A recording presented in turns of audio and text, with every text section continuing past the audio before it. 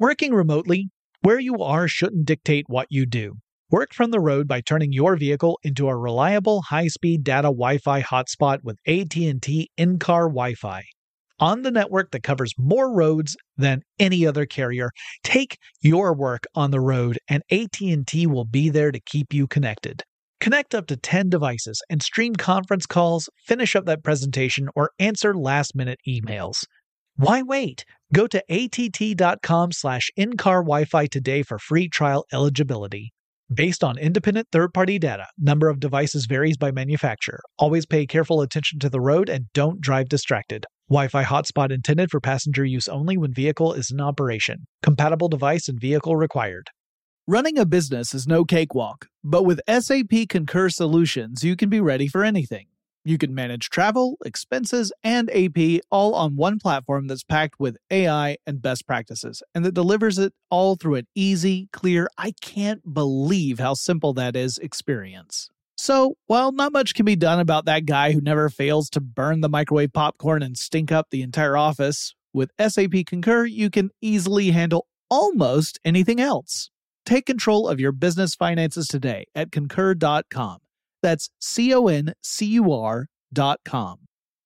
Experts claim there is nothing tougher than a diamond. But at Diamonds Direct, we beg to differ. Have you ever met a mother? Strong, radiant, timeless. This Mother's Day, give her the gift that meets her match. With diamond jewelry starting at $200. Plus Diamonds Direct's exceptional quality and unbeatable everyday price, you're sure to give her a gift that wows this generation and the next to come. Experience the thrill of jewelry shopping done right at Diamonds Direct. Diamonds Direct. Your love, our passion. AT&T connects an ode to podcasts. Connect the alarm. Change the podcast you stream. Connect the snooze. 10 more minutes to dream. Connect the shower. Lather up with the news. Sports talk, comedians, or movie reviews. Connect with that 3-hour philosophy show. Change the drive into work in traffic so slow. Connect the dishes to voices that glow. Thank you to the geniuses of spoken audio.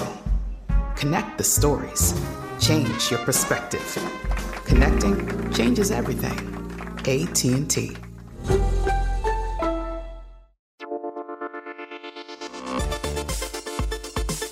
Welcome to Tech Stuff, a production of iHeartRadio's How Stuff Works.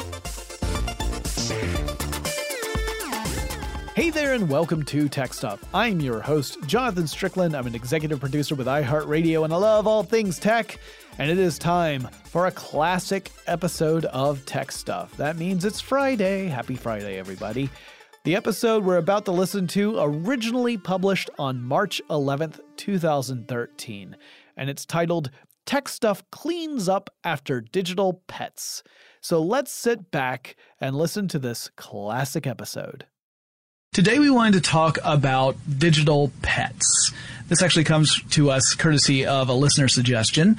And digital pets, virtual pets, this is an idea that really kind of got its heyday in the 90s, especially in the United States. Mm-hmm. But we want to talk a little bit about the rise of digital pets and then the fall of digital pets and sort of some other surrounding topics that tie into this. What all of this digital pet malarkey means. Yeah, exactly. And before we get into specifics, I want to talk a little bit about some general features that you would expect in a virtual pet. Now, first of all, it's virtual. It's not an actual living thing. Oh, right. It's sometimes called digital pets rather than virtual pets because, they don't necessarily have to be. I mean, there are web applications where digital pets live, but some of them are physical three-dimensional objects. Yep. And so we've been very loose with our definition in the sense that we feel there are some toys and products out there that have influenced the process of virtual pets and the evolution of virtual pets. So some of the stuff we're going to talk about today, they aren't really a virtual pet in the strictest definition, but it's important as far as the development goes. In general, a virtual pet tends to have certain features that let it seem kind of similar to an actual real-life pet. For instance, it usually will respond to you calling for it. There's some sort of command that you use to call it, whether it's vocal or it's a button you press on a game controller or on a little physical device that brings it to you. You have to care for it. You have to feed it and clean up after it. If it falls sick, you have to take care of it. Right. Usually you can train it to do various things. It may be to perform a trick, or it might be to eviscerate someone else's virtual pet in the case of certain games that we'll cover. Right. Also, there's usually some form of way to reward the pet, either with treats or toys. Sometimes the element that it allows you to give treats or toys is an extra element within the whole virtual pet, where that you pay real money to get access to virtual treats. Right. Yeah. Lots of these virtual pets are a one-time purchase kind of thing. You either buy the hardware or you pay for a subscription, for a life subscription, and you get that thing for, as long as you care to play with it. And others are, a monthly subscription, or you have to continue buying into various little accessories and other products in order to continue. Yeah. You're really building out the pet's life. It's very similar to the way a lot of games are running now, where you have an in-game purchase to give your character either a different look or sometimes an actual advantage in gameplay. Many of those ideas really got their start in the virtual pet world. Also, they usually have some sort of a feature there that allows you to have your pet meet other pets. Oh, right. Yeah. That's a relatively, I guess, relatively recent, as of, say 2005, but. Yeah. But. Right. The earliest ones. It was a development. Exactly. The earliest ones didn't necessarily have that feature in them. You couldn't get some pets to meet other pets until we started to build in that capability, either in the hardware or in the software. But it usually meant that you could have your pet make friends with another person's virtual pet. Sometimes you could have your virtual pets breed, and then you would get little tiny versions of your virtual pet that would have features of both the mommy and the daddy virtual pet. That's Jonathan Strickland explaining how the birds and the bees. The virtual birds and the virtual bees work. Look, when a virtual dog and another virtual dog virtually love one another, it's very special. They trade some code, and then you get a virtual puppy. Yeah, anyway, these are all basic features that you would find in virtual pets. So that's sort of the overall kind of definition. But to really understand the development, we have to go back a ways. And Lauren, you had an interesting place you wanted to start. Yeah, I wanted to talk about Pet Rocks. I think that would be a very early, clearly analog, not digital, version. That's about as analog as you get. Of a virtual pet. Those debuted in 1975 at $3.95 a pop, which is approximately $16 in the current economy, which is actually what, say, for example, Tamagotchi cost. So I thought that was pretty interesting. So essentially $16 in our current currency to buy a rock. To buy a rock, yeah. Right. And this was created by Gary Dahl, who was a California ad executive. And a brilliant one at that, apparently. He sold more than 5 million of these critters in less than 6 months. It's like a rock with googly eyes. So Lauren, 1975, you remember those days, right? Oh, yeah. That was 7 years before I was born. Okay, so I was around. 1975 was also the year a little movie called Jaws came out, a fantastic documentary. It's also when a certain tech stuff podcaster arrived on the scene. That would be me. Yeah, so, not me. So I don't really remember 1975. I just know I was there. Anyway, Pet Rocks. So there we go. There's a non-living pet, and it was mostly a gag gift kind of thing. Sure.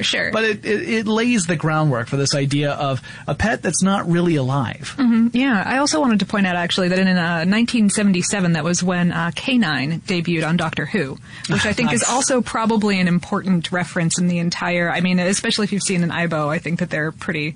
They're obviously inspired by the K9 bucket of bolts. Mm-hmm. So the idea about this kind, of course in science fiction, stuff like this has been talked about for, since the days of Asimov's robot series and I Sing the Body Electric, stuff like that. So. Yeah, and do androids dream of electric sheep? Mm-hmm. So these are, again, the building blocks that will lead to virtual pets. In 1985, a company called Worlds of Wonder introduced a toy that was, depending upon how you played with it, very entertaining or terrifying. That would be Teddy Ruxpin.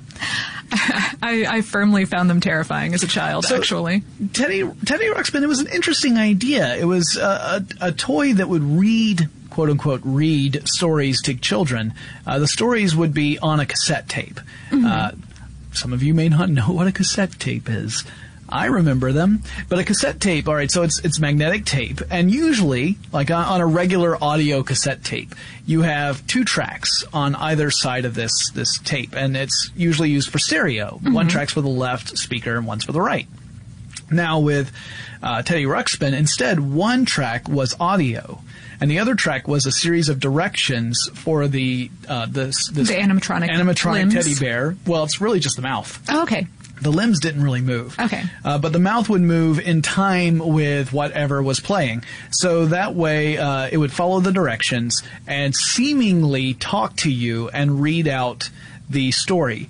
This meant that if you wanted to do something a little wacky, like, I don't know, put your Black Sabbath cassette tape in Teddy Ruxpin, he would not suddenly start rocking out because there were no directions for the mouth to follow. Okay, so the mouth wouldn't move. He would still play. Oh no, you could Black Sabbath tape. Could play Black Sabbath through a Teddy Ruxpin. There's nothing stopping you. You essentially have a Teddy Ruxpin shaped boombox, but it wouldn't like start screaming out. Okay, well that's I guess that's Lord knows I tried. But yeah, that was, again, Teddy Ruxpin, not a virtual pet necessarily, not in the same sense that we're talking about, but again, lays the groundwork. This idea of a synthetic creature providing some form of companionship. And that appears to be autonomous. Right. And again, very loose illusion in this case. You pick up pretty quickly that it's following a very specific script, which was based upon whatever was on that cassette. Worlds of Wonder, by the way, ended up going bankrupt, I think, in 1990. The ownership of Teddy Ruxpin has passed through several hands, including Hasbro. So it was one of those toys that kept on going even after the company that launched it went away. Now, the next year, in 1986, we get our first actual virtual pet. And this was for a computer platform called the Macintosh. So, 2 years after the Macintosh launches, remember they had that amazing 1984 commercial that was in the Super Bowl, that really amazing, one of the best commercials ever made, in my opinion. I never owned a Macintosh, but I loved the commercial. Anyway, the Macintosh program Puppy Love debuts in 1986 as a Tom Snyder Productions release. And Puppy Love was essentially a little animated puppy dog that you could play with on your Macintosh. Very limited features on that, but it, again, was one of the first examples of a virtual pet. Now, we go ahead a year to 1987, and the Nintendo Entertainment System gets a release of a Japanese role-playing game, and I'm going to butcher the pronunciation. I apologize to Lauren, who actually knows how to pronounce Japanese words, but Megami Tensei was the RPG, and it included a gameplay element where you could capture demons, and then you could train those demons to fight for you, so that you could use the ones that you've captured to help protect you in other battles. This is a gameplay element that we would end up seeing used in other types of virtual pets in the future. And in lots of other games as well. I wouldn't necessarily count something like Pokemon as a virtual pet application, but it definitely has that gameplay definitely element. has that element, sure. Yeah, I include Pokemon mostly because, again, it has some elements of a virtual pet. Although, if you're mostly looking to try and maximize your group of Pokemon so that you can have the best chance of winning any particular battle, that's not a great message for a person who wants to own a real pet. Yeah. That's I feel a Michael like, Vick message. That is not what the ASPCA, I think, would want to. Right. But then again, virtual pets let us do these sort of things. I mean, these are all cartoony, like Pokemon are these cartoony creatures that don't necessarily have a counterpart in real life. Sure. Some of them are obviously modeled after real animals, but others, if it's modeled after a real animal, I have not seen it. Yeah, I don't think I want to see some of the real animals that those things are modeled on. Right. Well, then in 1992, we had the game Dragon Quest V: Hand of the Heavenly Bride, and that also allowed players to capture monsters and use them to fight in their battles. So again, that same sort of gameplay element. It was starting to become pretty popular. It was an interesting idea. But it's still not really a virtual pet in the sense that we think of, where it's just really the whole purpose is to take care of an artificial creature. But in 1995, a company called PF Magic hits the scene and releases a program called Dogs. That's D-O-G-Z.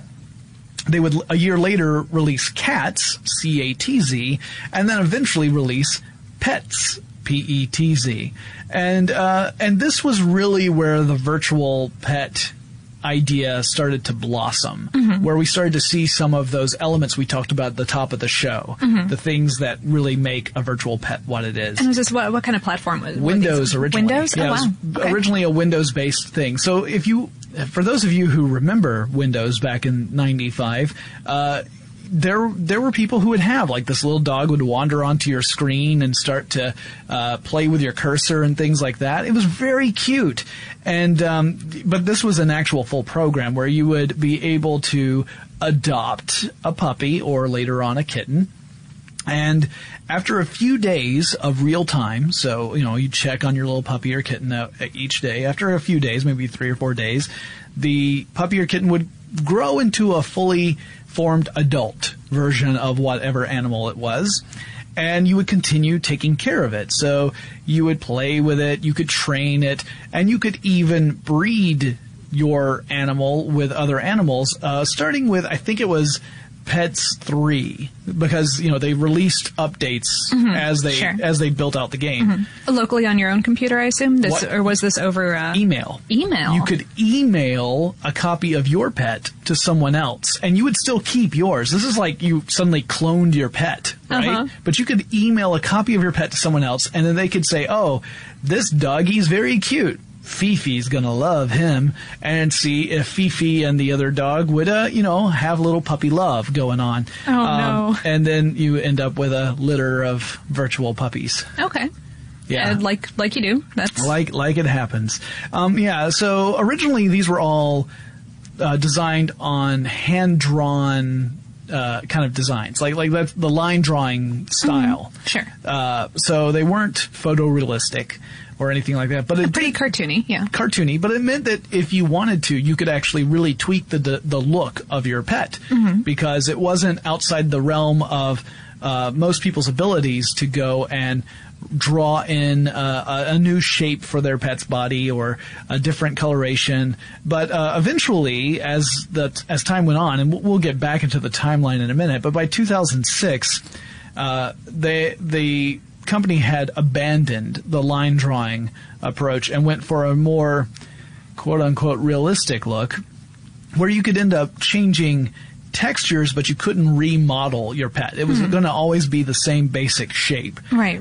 But you could tweak it a little bit, just not as much as you could in earlier versions of the program. Yeah. But this is where we see the idea of the virtual pet really take off. And it ended up being fairly popular, a few million copies sold. So not like a crazy success, but it showed that there was a market there, that people were interested in getting a virtual companion.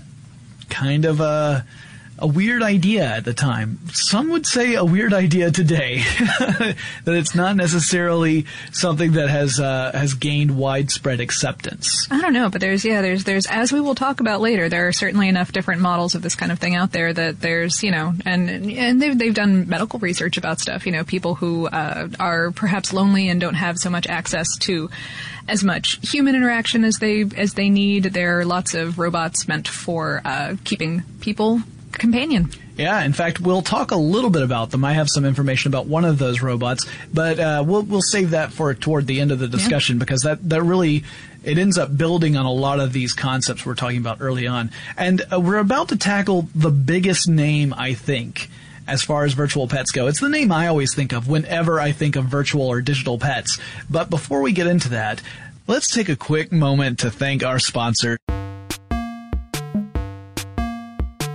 Working remotely, where you are shouldn't dictate what you do. Work from the road by turning your vehicle into a reliable high-speed data Wi-Fi hotspot with AT&T in-car Wi-Fi. On the network that covers more roads than any other carrier, take your work on the road and AT&T will be there to keep you connected. Connect up to 10 devices and stream conference calls, finish up that presentation, or answer last-minute emails. Why wait? Go to att.com/in-car Wi-Fi today for free trial eligibility.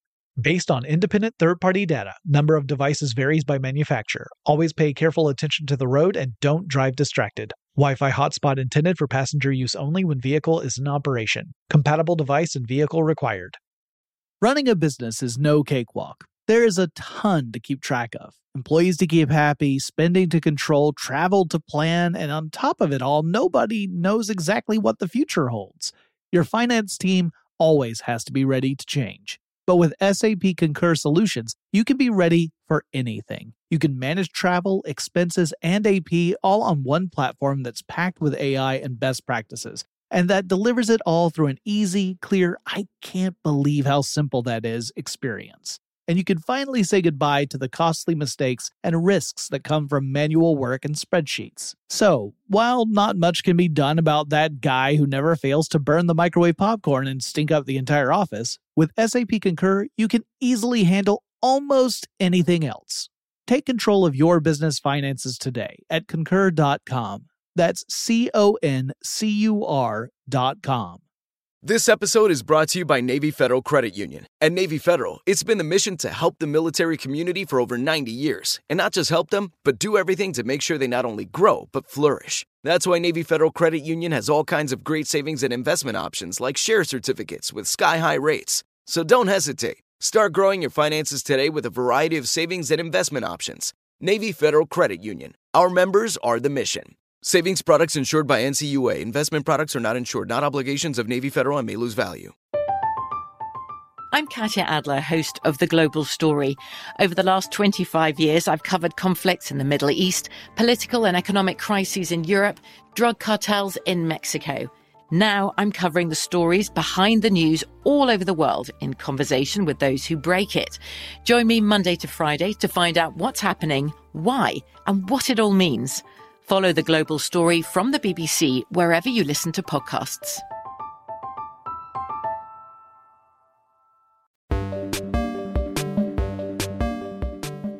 Okay, now, Lauren, when I say digital pet, is there a particular brand name that leaps to mind? Tamagotchi. There you go. Tamagotchi. Launched by Bandai in 1996. 1996 in Japan, that is correct. And from what I understand, Tamagotchi is the correct spelling. I always heard it as Tamagotchi when I was a kid, but I think that that's probably just because we had no idea what we were talking about. It's an Americanized pronunciation. Sure. The word does come from a whatchamacallit, a portmanteau. Oh, okay. Of the words tamago, which mean egg in Japanese, yes. and the English word. I'm familiar with it from sushi. From sushi, yes. Well, in sushi, it's usually meant as a shortened form of tamagoyaki, which is that sweet egg omelet. But look at the brain on Lauren. Wow, she did not know I was going to say sushi either. All right. Okay, so tamago, what's the other one? And the English word watch, which when you kind of translate into the Japanese foreign loan word alphabet, katakana, sounds a lot more like oachi. All right, so it's egg watch. Yes. Which I would immediately assume would be an egg timer, not a digital pet. Not at all. But no. It is a digital pet. But they were egg shaped, and yes. And they did the origin of these little creatures would look like a little egg.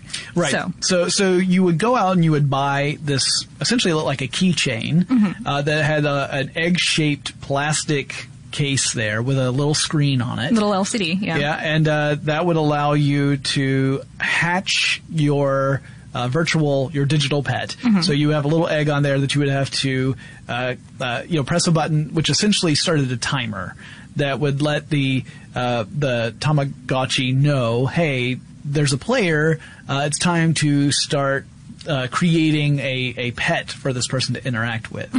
And then you would end up using, I think it was like 3 buttons. Yep, it's a little 3-button interaction. So you would use those 3 buttons to do various commands depending upon what your pet needed and whether or not you were a good person.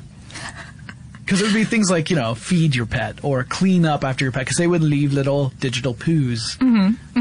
They would get very upset if you didn't. And I say all this hypothetically because I never actually owned one. Did you ever actually own? I didn't own one. Did you mistreat someone else's Tamagotchi? I'm taking the 5th. Mostly because I can't remember. Excellent. No, I'm not the kind of guy who would ever. I can't mistreat creatures in a video game, right? Like if there's a video game. All right, tangential. I apologize for the tangent, but this is an example of how I think. The game Red Dead Redemption. You're playing a cowboy in the waning era of the cowboy era, right? This is the end days. The train is taking over. The cars are starting to happen. So the day of the cowboy is at an end. There's an achievement you could get for killing all the buffalo in the game. There was a certain number of buffalo, and after you killed a certain number, you would get this achievement. Okay. That was the last achievement I got because I could not bring myself. You felt bad for the buffalo? For the digital buffalo? That's very sweet. We'll get into the discussion about that, about actually developing an emotional attachment to a digital creation, which is kind of crazy when you think about it. Like just from crazy from the sense of, that's so, I would never have imagined it until it happened. Sure. I don't know. I mean, as a kid, I had a whole stable full of My Little Ponies. Okay. I was that guy when I was like 6, and they all had very individual personalities, and I was extraordinarily attached to these toys. Well, so, just building on that, and those things didn't move except my imagination. So right. Sure. I can see how something that does move to a certain extent does. I mean, that being said, in Fable, I'm the guy who kicks all the chickens. So but they're annoying. I've kicked a chicken or two. Haven't we all? Also, it's very possible, Lauren, that some of our listeners out there could be bronies, and maybe they also have their own collections that could rival your own childhood one. They probably could. By the way, I'm not speaking down to anyone who likes My Little Pony. That was created, the latest version, My Little Pony Friendship is Magic, was created by the same people who created Powerpuff Girls, which I love. Which is awesome. Yeah, so no judgment here. Yeah. Getting back to Tamagotchi. But anyway, yeah. So you could feed them, you could clean up after them. If you didn't clean up after them, they could actually get sick. And then you would have to really take care of them. And also, Tamagotchi, unlike a lot of other digital pets, the digital pet in Tamagotchis could die. Yeah. If you didn't take care of them. Or I think in the American version they sort of turned into little digital angels and kind of flew back to their home planet because they were aliens. Or they went into a little digital UFO and flew away. But the point was that if you didn't take care of them, they would leave. And in fact, that became something of a problem because you had to take care of them about twice a day. Sure, and in the early stages, way more often than that, about once every 6 hours or so, I think. So, yeah, you've got this thing, and it could make noise. It would beep at you when it was really not doing so well or not happy. Happy being a weird term because we're talking about following a certain protocol. Which meant that kids would have to whip these things out and take care of them throughout the day, even if they were in school.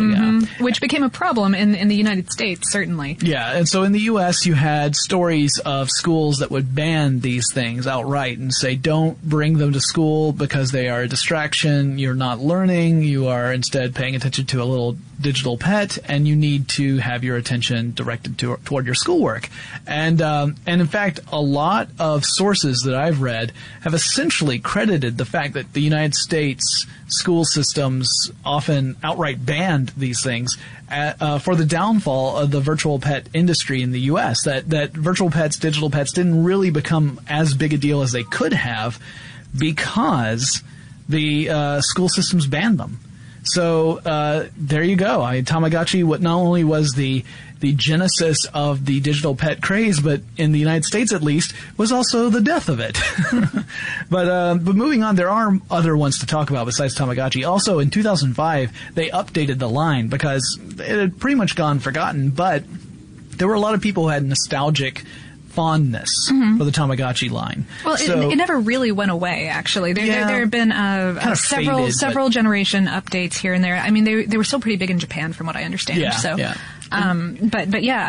came back with an infrared connector port. Yeah, the Tamagotchi connection. This is what allowed the Tamagotchi version to have interactions with other people's Tamagotchis. Right. Because before it was pretty much just, your pet was confined to its own egg. Yeah, to its own egg.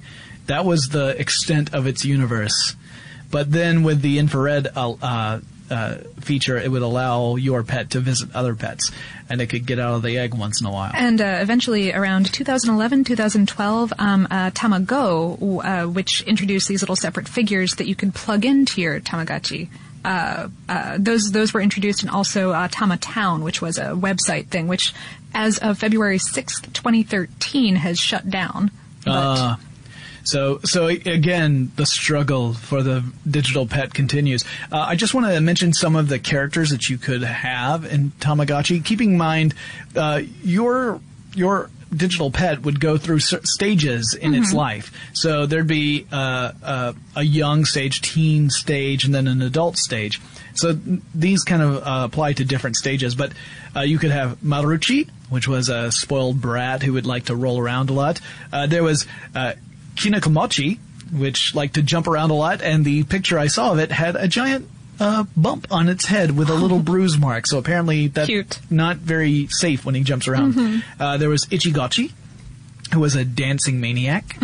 There was Mimichi, which was apparently the most popular of all the Tamagotchis. Supposedly had a genius IQ of 200 and loved math and writing. There was Tarakochi, who was naughty, impatient, and chatty. And Gozaruchi, who wants to be a ninja. I like your Japanese pronunciation. Arigato.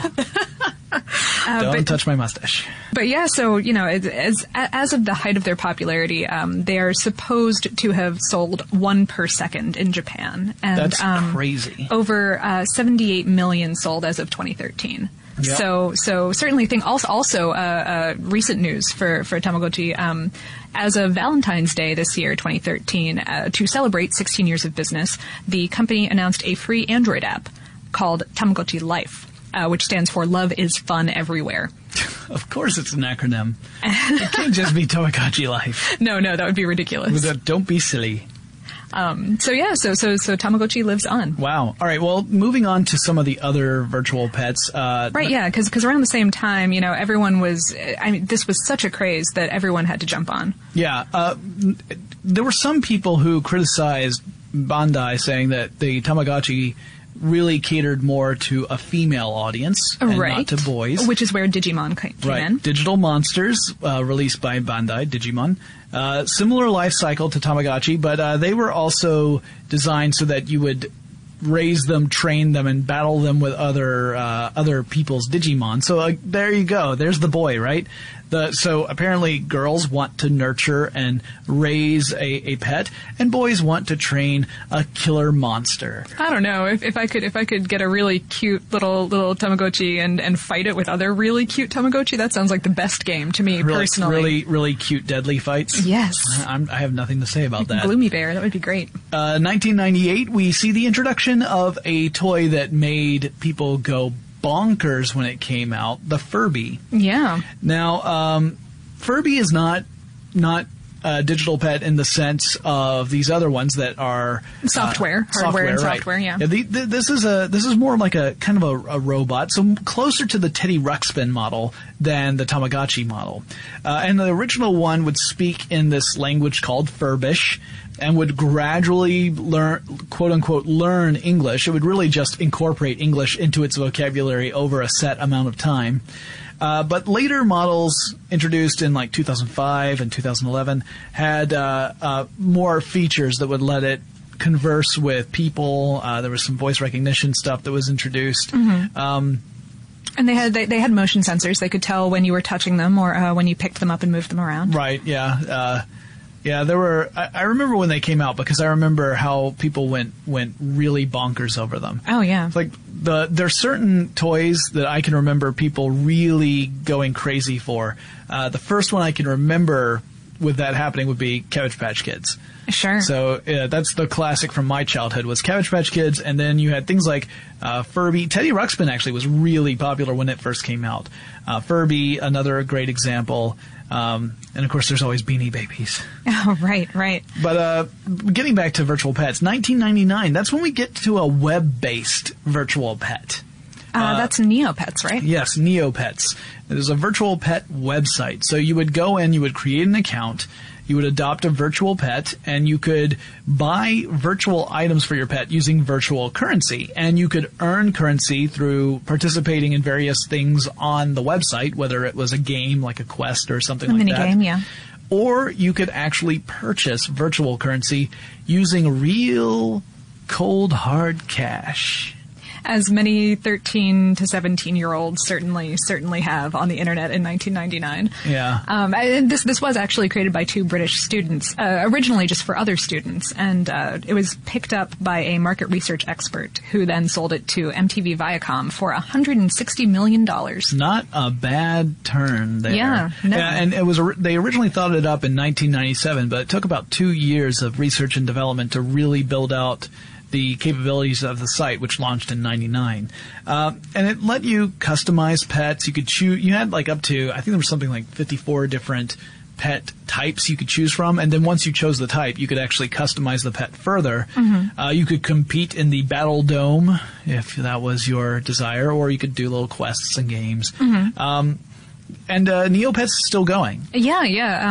The last numbers I have out were from 2006, at which point it claimed over 100 million users and 150 million individual pets. Yeah, kind of crazy. But I think that Neopets was also one of the first ones that really incorporated advertising into, since it was web-based, it could have, a McDonald's quest or you could purchase branded food or toy items for your digital toy items for your digital pet. Yeah, originally they used banner ads on their website, but then that was one of the first instances of in-game advertising, where the advertisements were worked, like you said, into the virtual world, Neopia, as I recall. Yes. And yeah, you could end up encountering stuff that was specifically branded for a particular company. You could even purchase stuff like you were saying. As I recall, Neopets even got some flack for that, about the fact that they were using branded stuff within the world of Neopets. But the response was everything that is branded is clearly marked as an ad. It's not being presented as just an element of the game. Right. Well, I don't know. I think that part of the controversy was that for a while, it would have this little tag at the bottom of a page, like this page contains advertorial content. Yeah.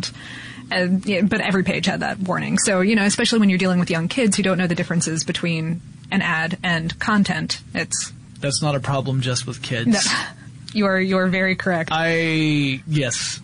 I'm not going to say any more sentences on that. Hey, guys. My Tamagotchi died. I need to go flush it down a digital toilet. While I'm in the mourning process, we're going to take a quick break. Working remotely, where you are shouldn't dictate what you do. Work from the road by turning your vehicle into a reliable high-speed data Wi-Fi hotspot with AT&T in-car Wi-Fi. On the network that covers more roads than any other carrier, take your work on the road and AT&T will be there to keep you connected. Connect up to 10 devices and stream conference calls, finish up that presentation, or answer last-minute emails. Why wait? Go to att.com/in-car Wi-Fi today for free trial eligibility. Based on independent third-party data, number of devices varies by manufacturer. Always pay careful attention to the road and don't drive distracted. Wi-Fi hotspot intended for passenger use only when vehicle is in operation. Compatible device and vehicle required. Running a business is no cakewalk. There is a ton to keep track of. Employees to keep happy, spending to control, travel to plan, and on top of it all, nobody knows exactly what the future holds. Your finance team always has to be ready to change. But with SAP Concur Solutions, you can be ready for anything. You can manage travel, expenses, and AP all on one platform that's packed with AI and best practices, and that delivers it all through an easy, clear, I can't believe how simple that is experience. And you can finally say goodbye to the costly mistakes and risks that come from manual work and spreadsheets. So, while not much can be done about that guy who never fails to burn the microwave popcorn and stink up the entire office, with SAP Concur, you can easily handle almost anything else. Take control of your business finances today at Concur.com. That's CONCUR.com.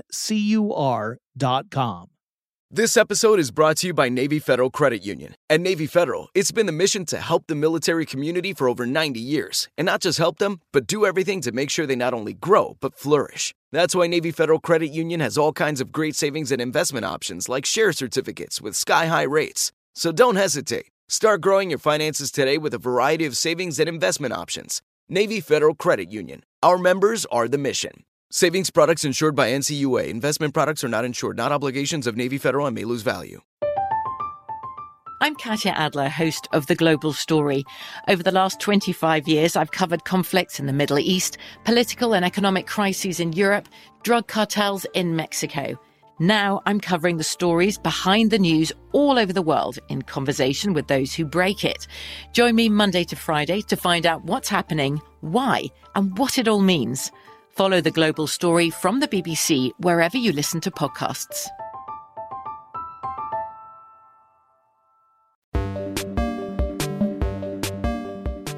Let's move on to another thing that happened in 1999. Mm-hmm. My favorite virtual pet of all time. I didn't own this virtual pet, but holy cow, what a weird concept. The Sega Dreamcast releases a special game called Seaman. Extremely special. This game, and I don't have any notes on this, so I'm just speaking from the kindness of my heart. This game was narrated by Leonard Nimoy, aka Spock. Yes. And classic Spock, not Zachary Quinto Spock. Right. Zachary Quinto is an entirely separate human person. But so you would have this little fish thing, larva, egg, and it would spawn and kind of develop this weirdly human face. Yes. And it would talk back to you. Like yes. it was like a little fish teenager. It would say really very angry Leonard Nimoy things at you. And the Dreamcast, if you don't remember, had a little port that you could plug various things into on the controller. Yeah. Like, for example, in this case, a microphone, so you could talk to your Seaman. Right. Yeah. You could. It would actually ask you when your birthday was, and you would tell it when your birthday was, and it would give you information about other things that happened on that day in history. So you get a little trivia with your Seaman, and you were supposed to interact with your Seaman at least once a day, or else it would die. And if you continued to interact with it, it would possibly like you. But it always was a little snarky. It was pretty snarky. Even if the Seaman wasn't outright hostile, it would still be a little. Most of mine were pretty hostile, but I don't think that I took care of mine nearly as often as I should have, because they remind me of terrifying Lovecraftian horror. I think honestly. We've established what your capacity to care is already in this podcast. So Snap. It's no surprise that your Seaman went bad. As you would care for the Seaman, it could meet other seamen. Mm-hmm. That's a terrible thing to say. And then they would end up spawning, and you would have evolving Seaman, where eventually it would turn into like this frog-like thing. And still with the creepy human face, yeah, though? Still cool. the creepy That's human great. face. Yeah, that's excellent. Fantastic. The Seaman 2 was actually released in Japan in 2007. Can't imagine why it didn't make its way over here. That was for the PlayStation 2, obviously. The Dreamcast was long defunct dead by 2007. Yeah. Sad about that. We'll have to do a full episode about the Dreamcast at one point. Absolutely. But it would, that's kind of a crazy virtual pet thing. It was weird because it had an attitude. I mean, it wasn't like cute and cuddly. It was weird to look at, and it acted in a very bizarre way. So it was like, how do you nurture something that is that unusually, the appearance is unusual, and then its behavior is inexplicable. Also, I don't have any children, but I suspect that if I do, none of them will sound quite so much like Leonard Nimoy right off the bat. Yeah, probably not. You have to really train them for that. So the next I have, there are other virtual pets that came out around that era, but 2005 was the next fairly big success. That was when Nintendo released Nintendogs. Right, yeah. Was that originally for the DS? It was for the DS, yeah. Nintendogusu.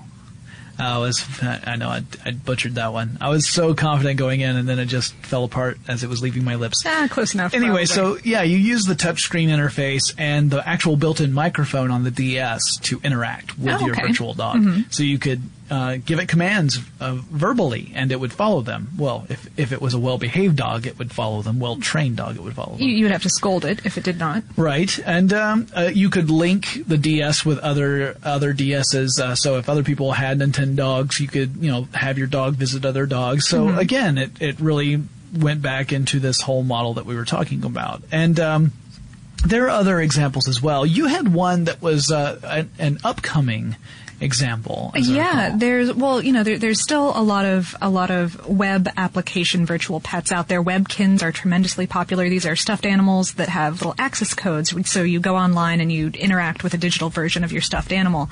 And it's pretty ingenious and evil, actually, because it sells not only virtual accessories for this thing, but when you buy physical accessories for your physical toy, you can plug the codes into the internet and get virtual stuff too. So it's terrific marketing, actually. Stuff like that. Foo Pets, Subeda back in 2006 was a big thing. I may or may not come back to that later because we have an awesome note about virtual pet zombies. Right. But the interesting one that I had, Hatch. Hatch. Thank you, Hatch. Yes, this is an upcoming iPhone app. You can sign up for the beta. It's supposed to come out spring sometime of 2013. We are recording this in February, and as of right now, it doesn't have a date. And as of now, if you go to the Hatch website, you can just pick which little egg you want, and it'll send you an email with a certificate of adoption. I know this because I've done this. Oh, okay. See, I don't have an iOS device that I could use with this. Otherwise, I would hope secretly that mine would turn into the Cloverfield monster, because I love that documentary. That is a terrific documentary. I'm not sure that I want to hang out with you anymore if you want to control the Cloverfield. That makes two Abrams documentaries that I've mentioned in one podcast. Well, pretty soon it's going to be hard not to mention Abrams documentaries. That's true. He will rule the geek universe. Yeah, and I actually, out of all these virtual pets, the only thing that I ever owned that was similar to this, there are these toys called the Cube World Digital Stick people. Right, yeah. Yeah, so they're these plastic cubes. They have magnetic contacts on four sides of the cube. The forward-facing side is a screen that has a little digital stick figure in it that behaves a certain way depending upon that figure's occupation or main hobby. So, for example, you might have one that has a dog, and so all the activities this stick figure does involves a dog in some way. You might have one that's an office worker or a janitor or whatever. And the interesting thing was, not only would they behave a particular way within their cube, and you could pick the cube up and shake it, and that would actually make the figure fall over like there was an earthquake, or you could turn it on its side, that make the figure slide because gravity had changed. That's terrific. You could also put two of these cubes together with their magnetic contacts, and then the two different stick figures could visit one another. Would interact. Mm-hmm. Yeah, more like often than not. paintings in Harry Potter? Yeah, more often than not they would fight, but sometimes they get along. And you could actually stack, I think it was 3 or 4. It might be 4. I think you could stack up to 4 together and have in either horizontally or vertically and have them interact with each other. And then you could even make blocks of these cubes, like grab a whole bunch, and then you'd have like essentially an apartment of these little stick figures all behaving in various ways. They were pretty limited in what they would do. You could play games with them as well. The games were usually pretty limited, but it was a cute idea. And so yeah, I had 4 of those, and they're a little wacky, not terribly sophisticated compared to some of the other virtual pets we talked about, but this has kind of led to this market of creating virtual creatures for people to have real companionship. Things like the Ludobots, which are play robots that's artificial human companions. Things like Aibo or Pleo, the little robotic dinosaur. Right. We have an article about how Pleo works on howstuffworks.com. It includes pictures of a Pleo that has been slightly taken apart, I believe. It was kind of traumatic for all of us. Oh. Tracy actually wrote that. Our site director, Tracy Wilson, wrote that article, and I remember hearing gleeful cackles and seeing lightning and hearing thunder, all from her office as she was working on that article. True story. Then there's also Pero, which is a therapeutic seal robot. I saw this at, I want to say it was a CES several years ago, and I also saw it at Japan Fest in Atlanta, Georgia one year. But it's a robotic seal that's meant as a companion for senior citizens, because in Japan in particular, they have a rising problem of an aging population. Right. People are having fewer children, which means that the population is growing older. The percentage of population entering their senior years is growing each year. And there's a very real problem of how do you provide companionship for those people so that they have a positive outlook. And the Pero therapeutic seal robot is kind of a way of doing that. And it builds within it a lot of these concepts of the virtual pet. So it responds to you. It purrs or moves in very nice little ways. And it's an absolutely adorable robot. I mean, you look at this thing and you can't help but think, Oh, yeah. that looks cuddly. But yeah, before we sign off, I want to talk about this zombie thing. Oh. I want to hear more about the zombie thing. Right. So on, I have no idea how to pronounce this. Either SuBeta or SoBeta. Yeah, it's a website thing. They had back in 2009. It was on Valentine's Day. They had a love epidemic. And when players signed on this particular Valentine's Day, they found out that every little critter in this universe had been infected by some kind of love virus, which, if anyone else here has seen the documentary Stacy, which is a Japanese horror film, you will perhaps have already ideas about this. But yeah, and this virus would slowly turn these creatures into these kind of gory undead zombie things. And people wound up really digging it. They wound up keeping their characters as zombies. You could eventually cure it by applying something called lamoricillin, which I'm enchanted by. I think that is terrific. But yeah, so there's a little bit of a darkness to a little dark corner there, which again I think that I don't know. Some of this stuff is so cute. While I was doing research, I ran across a couple pages for the current Tamagotchi line, and I was honestly terrified by the sheer cute level. And I know that I'm not in the demographic anymore, so I get that it's not aimed at me, but right. But just the amount of giant eyes with sparkles in them, I was like, why do they sparkle so? It's Neoteny. That's what it is. It's Neoteny. And look it up, kids. It's all very strange to me. When they were doing some initial research with Furbies up at MIT, I think that MIT helped develop the Furbies, or kids at MIT helped develop it, and so a lot of the research around it was done by those folks. But kids said that they realized that the Furby wasn't alive, but that it was a little bit alive in a Furby kind of way, not in a human way, not in an animal way, but in a Furby way. So there was like a new definition for life in the sense of, well, it's more than something that's inert, but it's not something that's organically living. Right.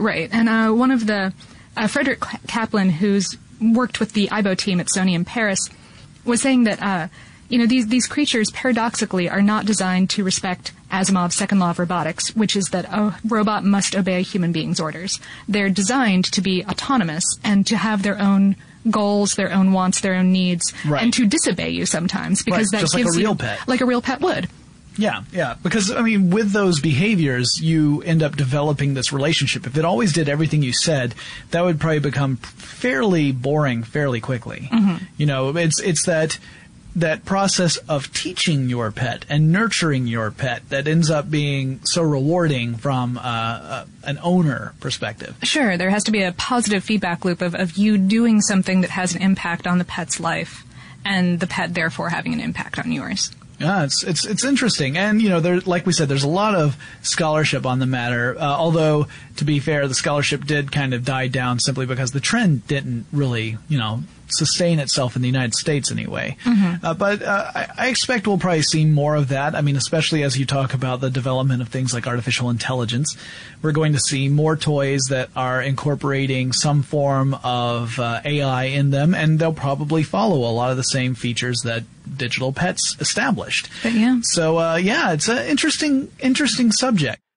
And that wraps up this classic episode of Tech Stuff and all the silliness that ensued. I hope you guys enjoyed it. If you have any suggestions for topics for future Tech Stuff episodes, why not get in touch with me? Use the social media outlets that we have all been forced to join, Twitter and Facebook. The handle for both of those is TechStuffHSW. And I'll talk to you again really soon. Tech Stuff is a production of iHeartRadio's How Stuff Works. For more podcasts from iHeartRadio, visit the iHeartRadio app, Apple Podcasts, or wherever you listen to your favorite shows. Running a business is no cakewalk, but with SAP Concur Solutions, you can be ready for anything.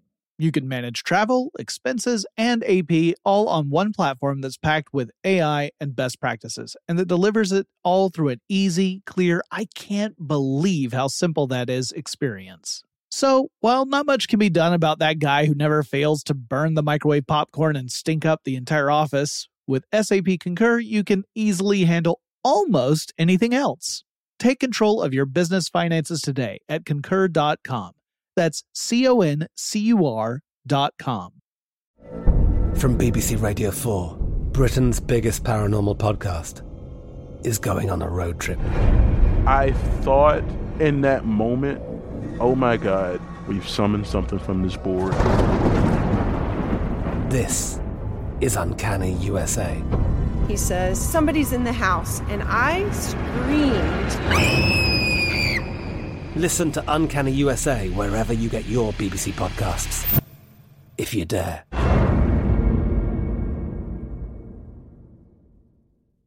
Xfinity has free premium networks for everyone this month, no matter what kind of entertainment you love. Addicted to true crime? Catch killer cases and more spine-tingling shows on A&E Crime Central. Crave adventure? Explore Asian action movies on Hi-YAH. Searching for something extreme? Check out skating, snowboarding, and more on Fuel TV Plus, the global home of action sports. And find crowd-pleasing bops on iHeartRadio's Hit Nation playlist. There's new free shows and movies to love every week. Say free this week in your Xfinity voice remote.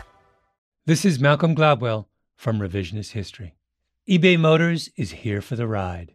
With some elbow grease, fresh installs, and a whole lot of love, you transformed 100,000 miles and a body full of rust into a drive that's all your own.